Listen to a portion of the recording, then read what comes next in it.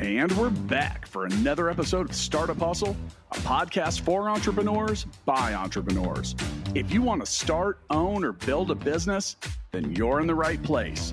We bring you the real truth about what it's like to take something from concept to launch.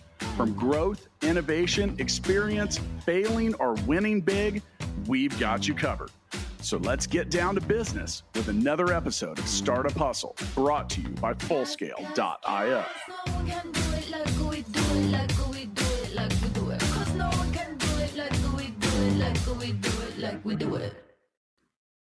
And we're back for another episode of Startup Hustle. Matt DeCoursey here to have another conversation I'm hoping helps your business grow.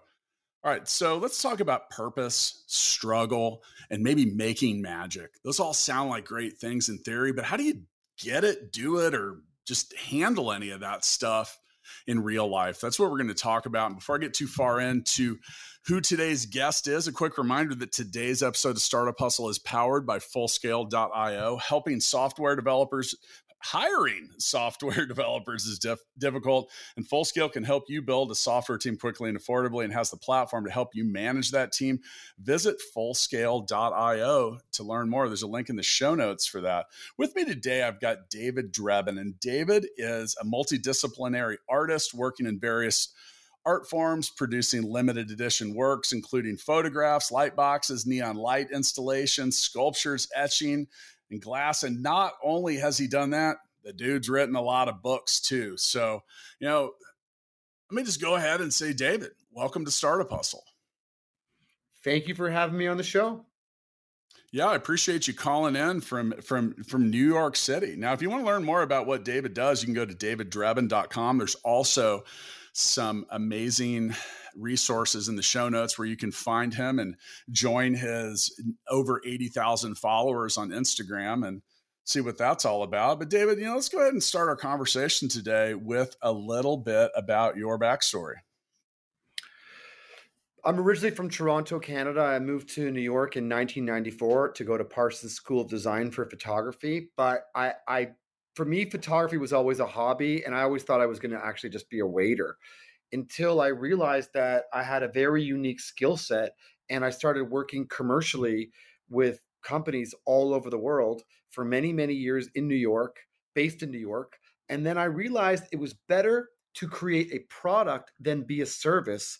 And then I began making many different limited edition products and selling them through the finest galleries all over the world. Okay. So I have recorded many episodes about how bands are startups and artists are startups too. In fact, almost the purest kind of startup, because you have to create everything. Now, you mentioned kind of going through the difference of, like you say, rather than being a service. So when you said when you were a service, you were working and creating art for the corporate world or clients, something like that. It wasn't really art. Like I would do ad campaigns for Mercedes and Okay.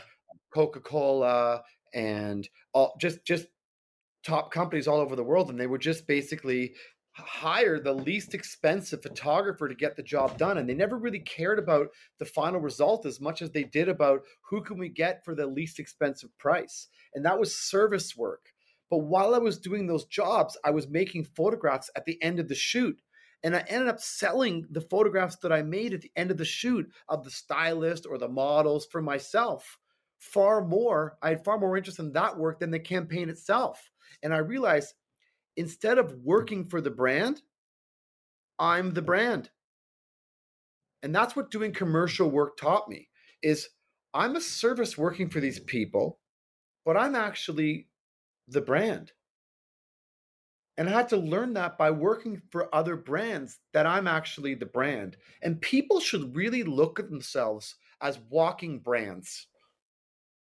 But what is it that you're branding? A lot of people don't even know what they're branding and what their value is to other people in the world. And that's what it's all about. Create value for other people. So when we talk about doing that, there's been so much to do in the last 10, 15 years about creating your quote personal brand. You have all these different forms of social media and way to get yourself out there. I mean, so if you have no brand, where do you start? Like where how do you create something purpose driven and move forward? Because what I see is a lot of people trying to create a quote personal brand, but they're not doing it. They're really just kind of doing what everyone else does and doing a mediocre job at it. How many entrepreneurs are successful? It's a very, very tough road. And I It's true. think that I think that the most important thing is to figure out what your purpose is in life, what you want to say, how you want to say it, who you want to say it to, and just make it happen over a sustained period of time. A lot of people don't even know what their purpose is. So they're putting up just junk. It's spam on social media. Yeah. I mean, I hate to say it, but think about all these women photographing themselves in bikinis and just doing sexy images on Instagram. They're Yeah. like, if that's what they think that they're worth, they're just sex on a stick. And for me, I never like that's just crazy to me. But that's how they see themselves. That's their brand. Look at me, I'm sexy. I actually think it's given women a lot of opportunity to flaunt how sexy they are. But that's their brand. Okay. And So I when love women. I'm just saying well, it's I crazy do, to I me. do too.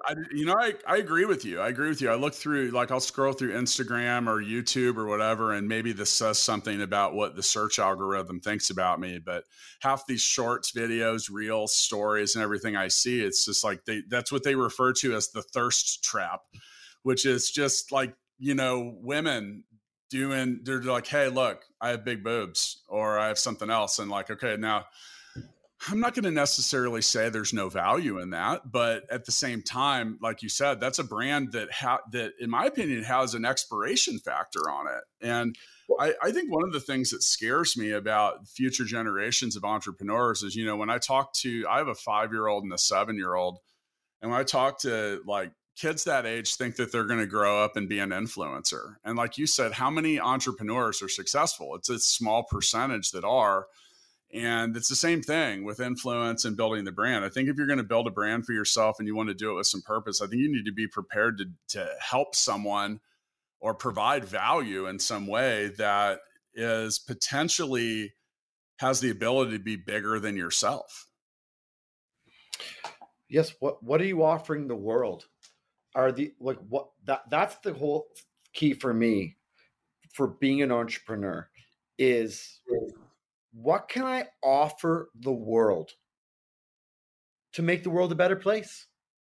And for me, I was lucky enough to find a way to express myself creatively through multiple different art forms and market my art forms all over the world and meet incredible people who love buying the art, putting it in their homes, and then telling their friends about the art that they have. And then I have books that I've made. I've made 9 books with my publisher in Germany, top publisher called Tenois, with PR and distribution. And I give all my collectors books. And I'm just building my brand through connecting with people through art. That's what I do. That's what my brand is.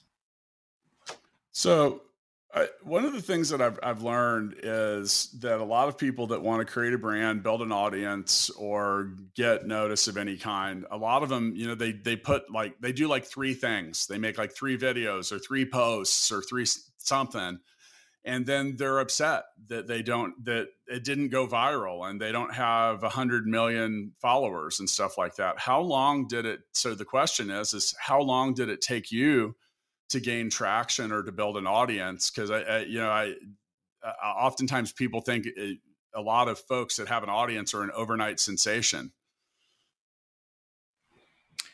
The key for me is I've never actually felt like I made it.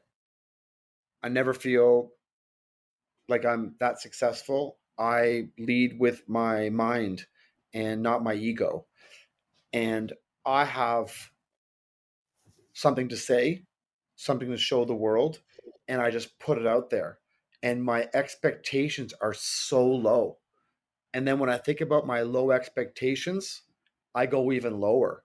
So I think the most important thing is to be persistent, patient, but have a purpose with what you're trying to say, focused.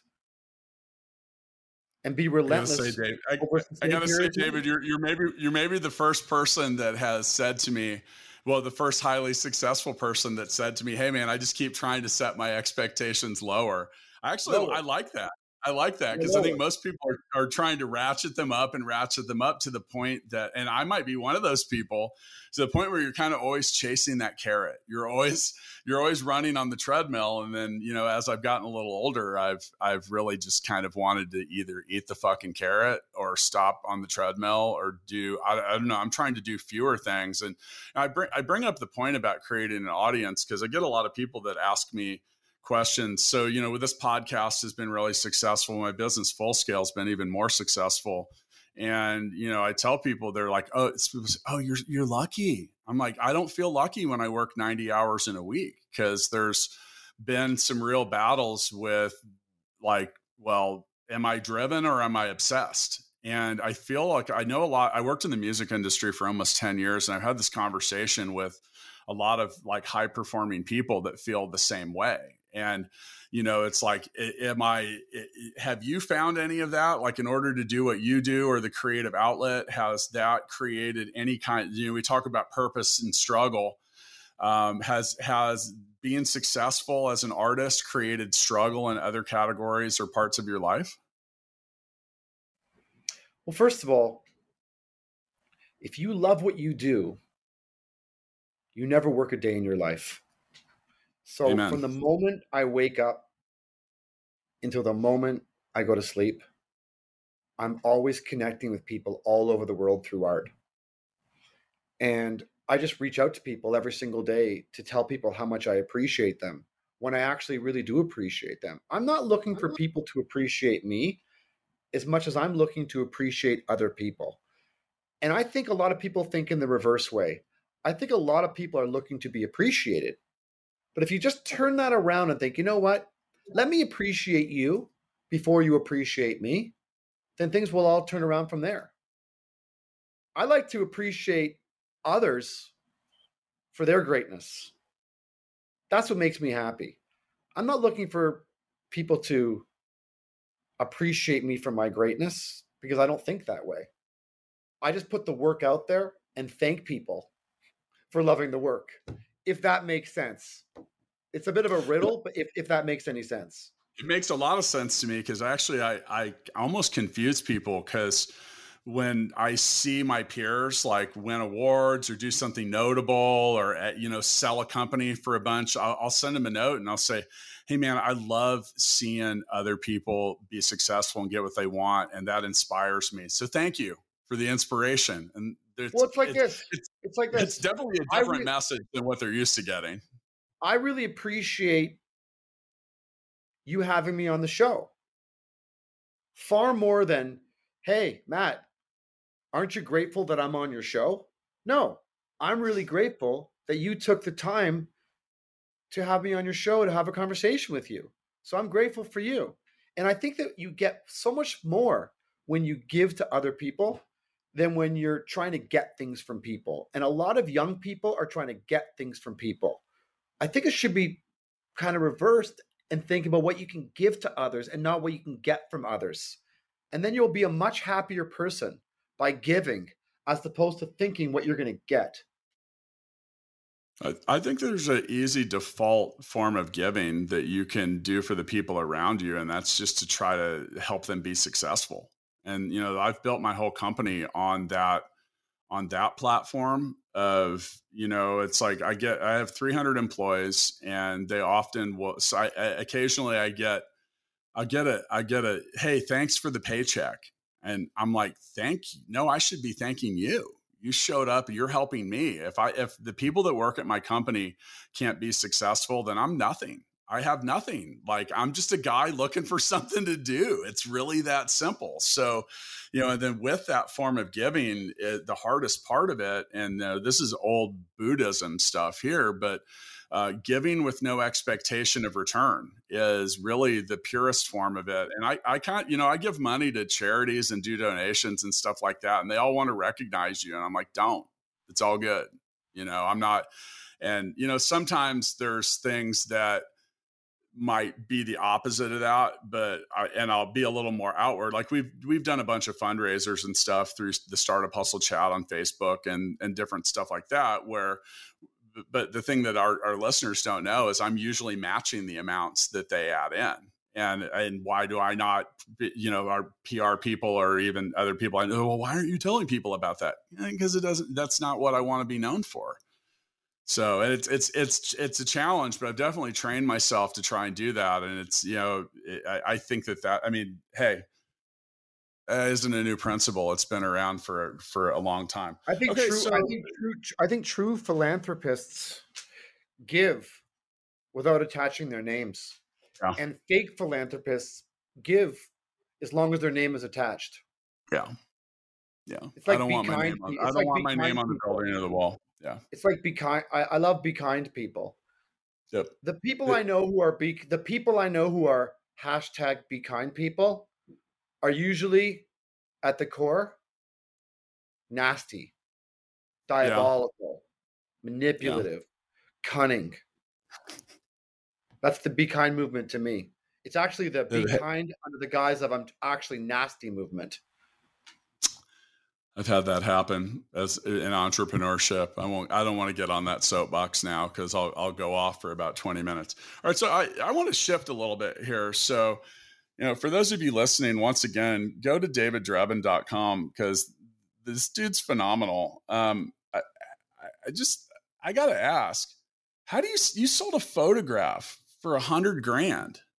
How do you do that? Well, the reason why I've sold multiple photographs for 100,000 plus, yeah, right. Actually, my goal was not to sell the photograph, and I put it at that price through my galleries as leverage to have a piece that was that expensive. Because the moment you sell it, you can't use that as leverage anymore. Interesting. So when I sold those pieces for 100,000, which I've done repeatedly, then I didn't have pieces for $100,000 to sell anymore. So the pieces for 100,000 were more as a outrageous number. So I wouldn't sell the piece because the work is in limited edition. So when I sold them, I had no more leverage. That's why people wanted it. Yeah. It's actually a lot easier it's a lot easier to sell expensive pieces of art than inexpensive pieces of art for whatever reason. We sell works in the $20,000 to $50,000 range, far more than works in the $6,000 to $8,000 range. I never got into this to sell the work, though. I just put the prices up because I wanted to hold on to the pieces so I wouldn't sell them. And then the people wanted to buy those pieces because there were limited availability. I'm in the limited edition business, the limited availability business. I'm a bit of a limited edition person myself. Like I like one of one things. And, those of you listening can't see the wall behind me, but the first thing that David said to me when we can see each other through video chat, and the first thing he said to me was he noticed the paintings that are on the wall behind me, which are all by an artist named Nate Trotter. You can go to natetrotter.com, see more of his work, but those are all one of one. And I love that because there's just something about that. I don't know. I mean, maybe I'm materialistic. Maybe I'm not. I think they're beautiful art. A couple of them, or one of them's that's my wife. That one, you can see I'm pointing to David. But, so with that, I like the unique things. I've also got a few sports things that are like one of one. Now I like to surround myself with these inspirational things or things that were worn or like at moments of greatness, because I look around and I see them and I'm like, I'm creating an environment of inspiration for myself. I've never really bought anything like that thinking, oh man, I hope I resell it for more. In fact, I think the opposite. I'm like, I don't think I'd ever sell this stuff. So I'll tell you the key to being a great entrepreneur. Do what you love and the money will follow. Yeah. If you chase the money, you never catch the money. If you build something that you have incredible passion for, the money will always come. But if you do things for the money, it just doesn't come. You think Steve Jobs built Apple for the money or from his passion? I photographed Steve Jobs in 2003. And the passion that man had for the original iPod blew my mind. He wasn't doing it for the money. He was doing it to provide value for literally billions of people around the world. It was from a vision and not for padding a bank account. One of the most common questions I've had, or most frequent questions I've had over the last 10 years is, how do I make more money? And I always say to people, I'm like, you need to quit focusing on money. You need to get good at something. You need to become an expert at something. And speaking of which, if you need to find expert software developers, which is difficult, you can do so easily when you visit fullscale.io, where you can build a software team quickly and affordably. You can use the Fullscale platform to define your technical needs and then see what available developers, testers, and leaders are ready to join your team. They'll be passionate about you winning. I can tell you that much. Go to fullscale.io to learn more. So, all right. So you mentioned Steve Jobs. While you're here, man, who are some of the more interesting people that you have photographed, if people or things, over your career? I'm just curious. I photographed many stars from all different walks of entertainment and sports and politics and entrepreneurs. For me, it's all about the chemistry that I have with the people that I photograph, and if they're willing to actually be photographed by me. Because sometimes there can be a tension with what I want to photograph and how people want to be photographed. So I could take a massive star, but if they won't let me take the picture that I want to make of them, then it may not be a great experience. But I care far more about getting the photograph than I do about making sure that it's a pleasant experience. It's like a movie director. I will do whatever I can to make a great photograph, because sometimes the worst experiences make the best photographs. I know it's a crazy concept, but if we were having not. No, that makes sense. We were having dinner together and someone took a picture of me shaking your hand or me throwing a glass of wine in your face, I think throwing a glass of wine in your face is a far more interesting photograph than you and I shaking hands together.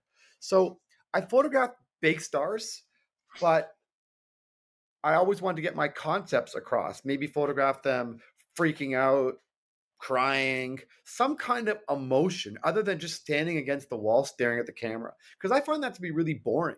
I like to create excitement through art. Well, you still need to tell me a couple people that were interesting, David. Oh, I mean, for me, the real highlight was actually I photographed Michael Jordan in his prime. He was the nicest guy. His team told me that I only had 5 minutes with him, and he said, "You take as much time with me as you want." And he was a very, very cool guy. I photographed him for a Gatorade campaign. I used to do all the ads for Gatorade, so I photographed all these major stars in their prime: Michael Jordan in his prime, Peyton Manning in his prime, Derek Jeter in his prime, Vince Carter in his prime. So I really loved doing ad campaigns with athletes that I really admired. But then I photographed entrepreneurs like Steve Jobs and Gary Vaynerchuk. Gary Vaynerchuk was spectacular to photograph.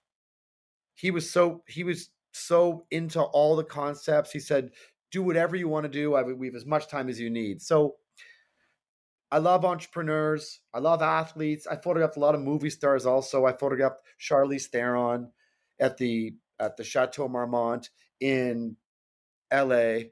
She was just about to win her first Oscar. And that was an incredible moment for me where I was actually very nervous to photograph her. And sometimes I like being nervous, and I miss the days when I was nervous to photograph people because it doesn't happen very much anymore. But I love that nervous feeling, because to be nervous is to be alive.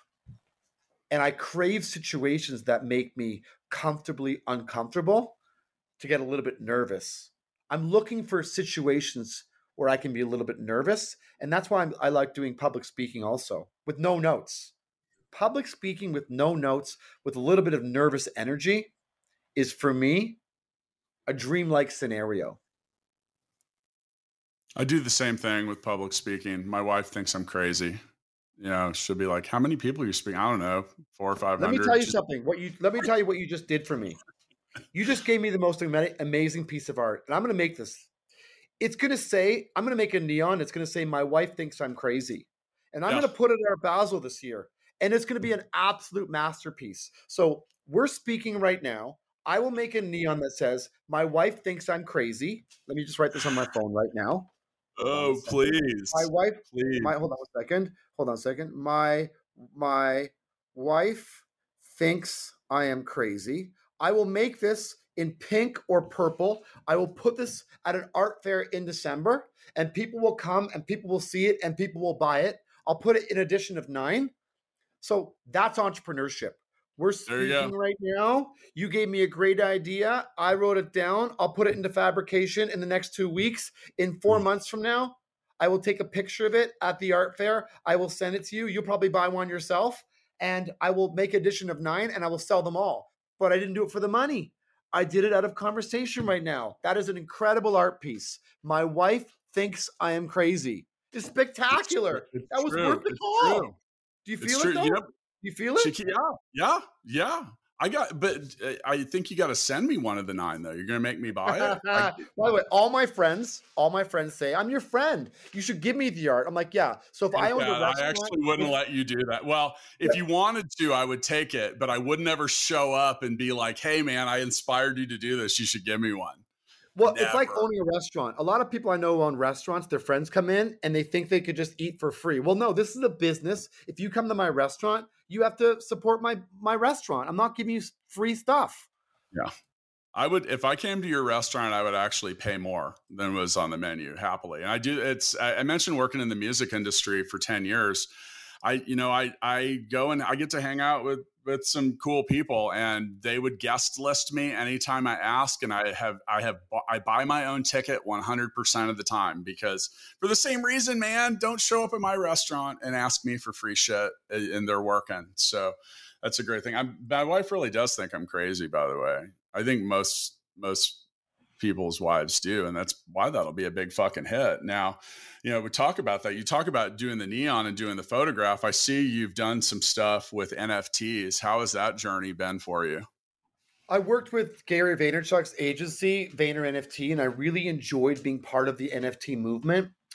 The problem I have with any NFTs is that people were buying my NFTs to sell them for 5 times more money the day after the auction ended. And I felt like it was more about people looking for quick flips than about buying the art. And I like to make art for people who love the art, and not for people to buy the art and flip the art for 5 times more the next day. So I like the concept, but I think the people trying to flip it are ruining the NFTs instead of the people who want to have digital assets on their phone. I love the concept of digital assets, but I don't love the concept of buying digital assets to flip them the next day to try to make 5 times more money. It's like buying penny stocks thinking that you're going to get rich.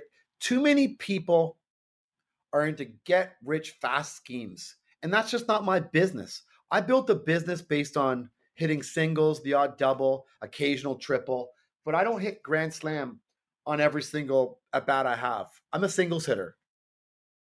I actually had someone say that to me a few years ago. They had requested that I do a call with them, and then when I got on the call, the guy was like, Matt, I was really looking at a lot of stuff you do, and it seems like you're really good at like hitting doubles, and you don't really ever hit home runs. I'm like, yeah, you can make the fucking all-star team every single year if you're a great doubles hitter as well. Now the thing is it's not all, as an entrepreneur, if you're only going up to the plate trying to hit home runs, you are going to be walking back to the dugout hanging your head a lot. Because, look, very few, a microscopic portion of people get rich quickly. And also and those are just a lot of times it's timely. I've met some people that are rich beyond any person's belief, and I leave my meeting with them and I'm like, what the fuck? Like, how did this person get rich? So sometimes it's just like I'm not a big believer in luck, but everyone that I know that has been successful and done notable things, it does not happen quickly. And sometimes if it appears as if it does, you're not considering the 10,000 hours of practice or iteration that went in to that moment where they finally did it. And a lot of times, I think you'll agree with this as an artist, so as an entrepreneur, my goal is I'll take 10 ideas and I'll run them all forward. And I'm hoping that one of them ends up great. And that's all I need. And I would imagine that's the same thing as an artist in some regards. Like, I mean, everybody I know that's a photographer takes a shitload of photographs and 99% of them get thrown away. I don't think that way, though. I don't think that way. First of all, I don't see myself as an artist. I project myself as a somewhat of a crazy, eccentric artist, but there's nothing crazy nor eccentric about me. It's just image. But I spend my life as an entrepreneur or an entrepreneur, and I market the art that I've already made. Because if I was living as an artist every day, I'd be broke. So I market the art that I've made all over the world. So I make art sometimes, but I market my art all the time. It's pure entrepreneurship by making people feel amazing. That's what I do. I make people feel great through art and through appreciation. My dream is to be an artist, but I'm an entrepreneur. I loved the comment earlier.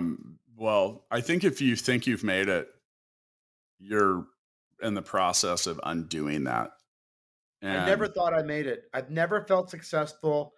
I never thought I made it. I never pat my hand on my own back. And all I want to do is grow and be a better version of myself today than I was yesterday, and tomorrow than I am today. So what are some of the things that are going to help assist with that? And what do you have planned for the future David Drebin everything? Other than my wife thinks I'm crazy, which is going to be a hit. Positive. You heard it here first. It will be. My wife thinks I'm crazy will probably be one of the fastest selling pieces of art that I've ever made. God bless. Because I hope it is. I hope it is. And actually, that's actually, people say, what inspires you? How do you create art? And for me, it comes out of nowhere by paying attention to conversation. That's how I make it. Just by having this conversation with you right now. When we get off the phone, I'll call my neon manufacturer. I'll ask him what the right size is. I'll call my designer, my graphic designer. They'll put it into production. They'll give me the font. They'll make my wife thinks I'm crazy. I'll send it to my team. I'll send it to my galleries, ask them if they like it, and make it happen and promote it like crazy. That's the key. The key is to believe it, to see it. Have an idea and make it happen. I've got my method, and I kind of consider myself more of an artist on some days than an entrepreneur, because as an entrepreneur, to pull off some of the shit you have to pull off, you have to do it in an artful way. But you know, I think my key is, you mentioned listening to what's going on around you. And for regular listeners of the show, you probably know what I'm going to say. You got to listen. There's an echo. There is always an echo out there when it comes to problems that need to be solved. You're going to hear the same people complaining about the same shit, and you got to find an echo that you're passionate about solving. And much like David said earlier, you said if you do something you love, you don't work. And I decided several years ago that my hobby was going to be making money, and I haven't worked a single day since then either. So I hear you on that, and that helps me get up and do it on the days that I might not. And honestly, on the days that I really just don't want to do it, I don't. It's maybe not the most motivational thing you're ever going to hear, and it might not even be the most responsible or adult thing. And I don't really care, because I will get more done when I'm passionate about doing something and locked in. And inspiration's hard to find. When you do find it, you got to ride that fucking horse until it's not going to go anymore. And, whether that's 3 straight days, don't get off of it. If you get off of it, then it's sometimes you don't know when it's going to come back around and say, hey, get back on now. And that's a question I have for you. It's like, can you turn on inspiration, or do you just have to look for it, and when you spot it, go with it? I don't look for inspiration. I let it come to me. Okay. Just like you and I speaking right now. I wasn't looking to create an art piece based on our conversation. But because of what you just said to me, that got the wheels turning and inspired me to make an amazing piece of art that many people around the world will be able to relate to. But I'm only going to make 9 pieces. So that was my inspiration of the day. But I wasn't looking for inspiration. And I think sometimes the key is to be calm and let things come to you while you're very aware of what you need to inspire you and what rings a bell in your imagination. So I'm curious, as an artist, when you mention something that does inspire you, whether that's a comment or something you see, do you see the finished and final piece for the most part, like in your head? Like, do you already see the font, the colors, like all of it? Because you spit that out pretty quick, dude. Yeah, it's done. Let me tell you right now, this is a perfect example. Done. You saying my wife thinks I'm crazy, it's already done in my mind. I've already shown it at 5 art fairs, and I've already sold 9 of the pieces for $25,000 each. They're all sold in my mind. It's done. It may not happen in one day, but I guarantee you in a year and a half from now, those pieces will all be sold. People will be very happy with those pieces in their house. They'll all post them on their Instagram. It will go viral, and people will love it. But at the same time, if I never sell one of them, that's okay too, because I imagined and I also managed what I can expect from the creation that you inspire me to create. And that's half the fun, is thanking somebody for the inspiration. So whether I sell them or not, it's okay either way, because I'm in the game. At least I'm in the game, and I got excited. So do you ever get attached to the stuff that you create and it hurts when you sell it? Or do you create, or do you know that it's meant to go? Do you get more pleasure out of knowing that someone else is getting it and enjoying it? That's a really great question. For many years, the art sort of came through me, and then I just became a product for all of my galleries and distributors all over the world. And sometimes I want to say I'm not just a product, I'm actually a person as well. So I actually like to practice detachment far more than attachment. I'm not really attached to anything, especially outcomes. I'm more attached to the process than I am to the outcome. That's my attachment, is the process, not the outcome. That's a great question, though. That's like my favorite question. Well, I run into that a lot with entrepreneurs, and they start. I think so many people start a business and they accidentally. One of my books, in my book $1 Million Bedroom, I mentioned that it's like literally right there near the beginning, my accidental business. And so many people start a business because they're passionate about it. Like artists are a great example. Artists will start an art business, but they don't know anything about business.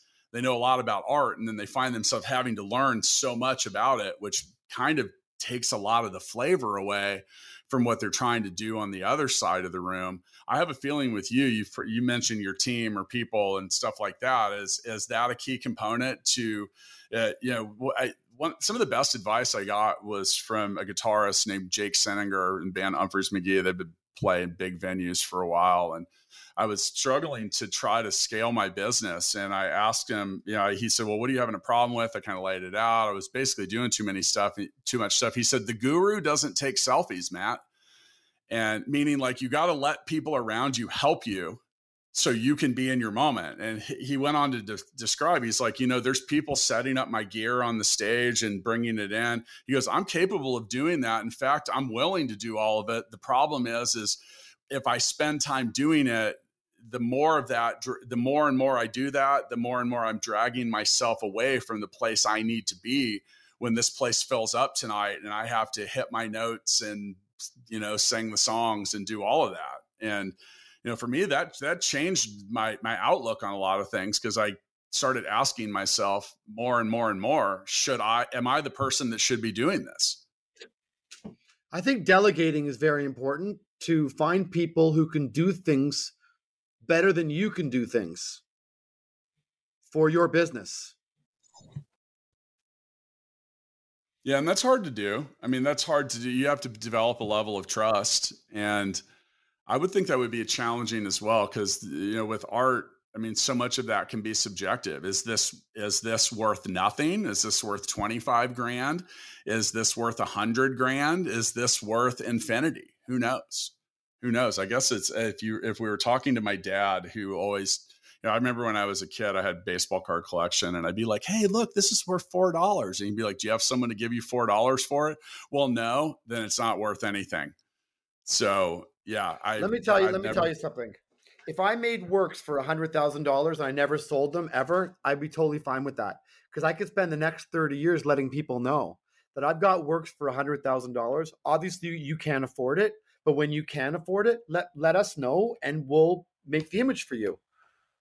The worst thing about having a piece for $100,000 is actually selling it, because then it's gone. That's the worst thing about selling a piece of work for $100,000 is selling it. That's the worst thing that can happen. I love the sales approach there. But it's true. I was depressed after I sold.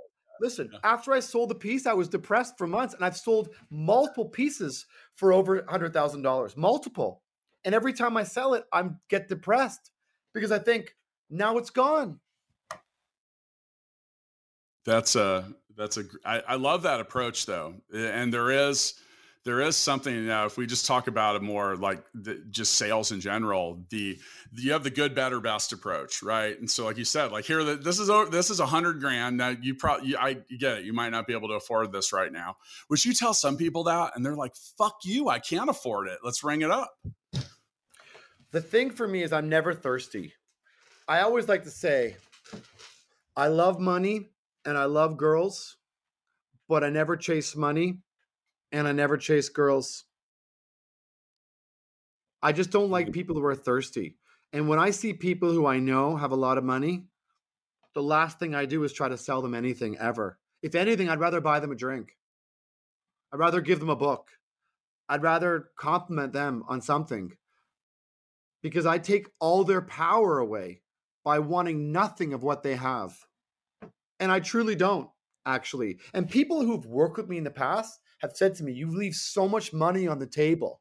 And I always say, I'd rather leave the money on the table and feel good about myself than take the money off the table and feel bad about myself. I'd rather feel good about myself with less money than have more money and feel bad about myself.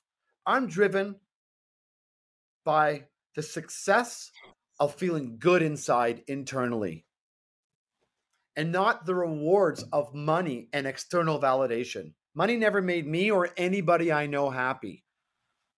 But peace of mind is the ultimate success that has nothing to do with money, has everything to do with being grateful for what you have.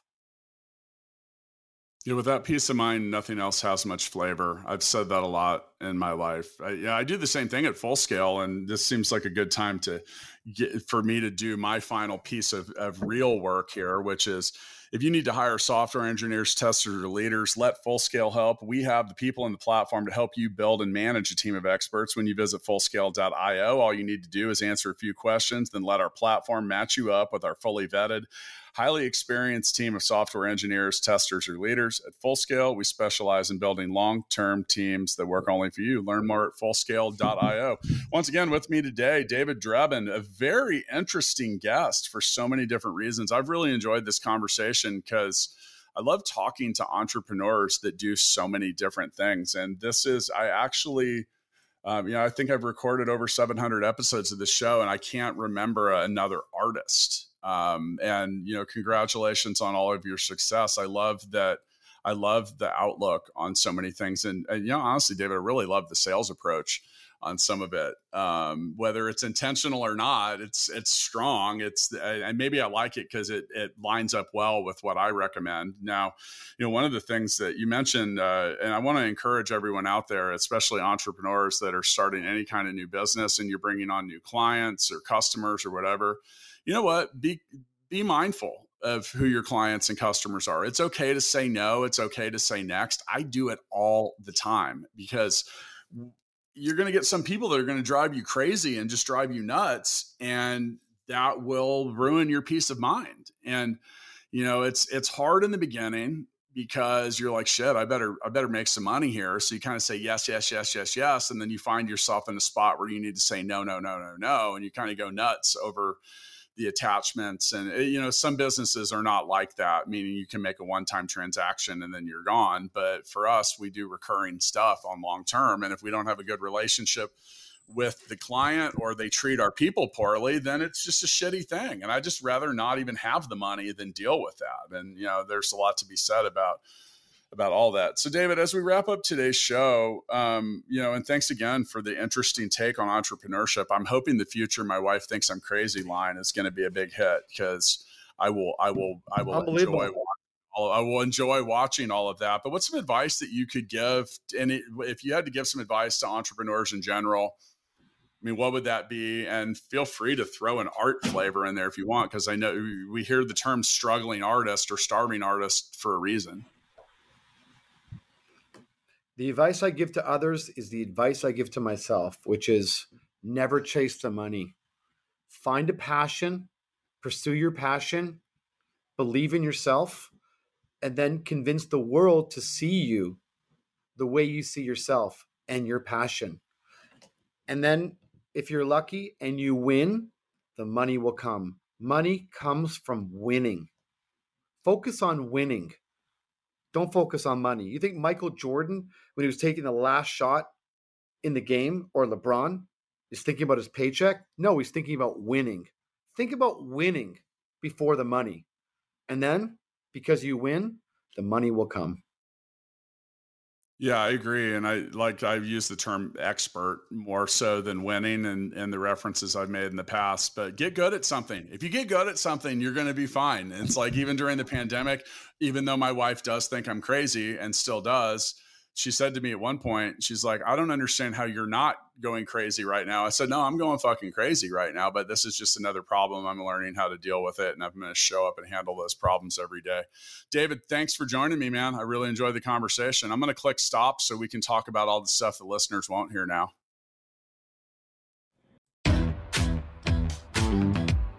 Startup Hustles brought to you by Fullscale.io, helping you build a software team quickly and affordably.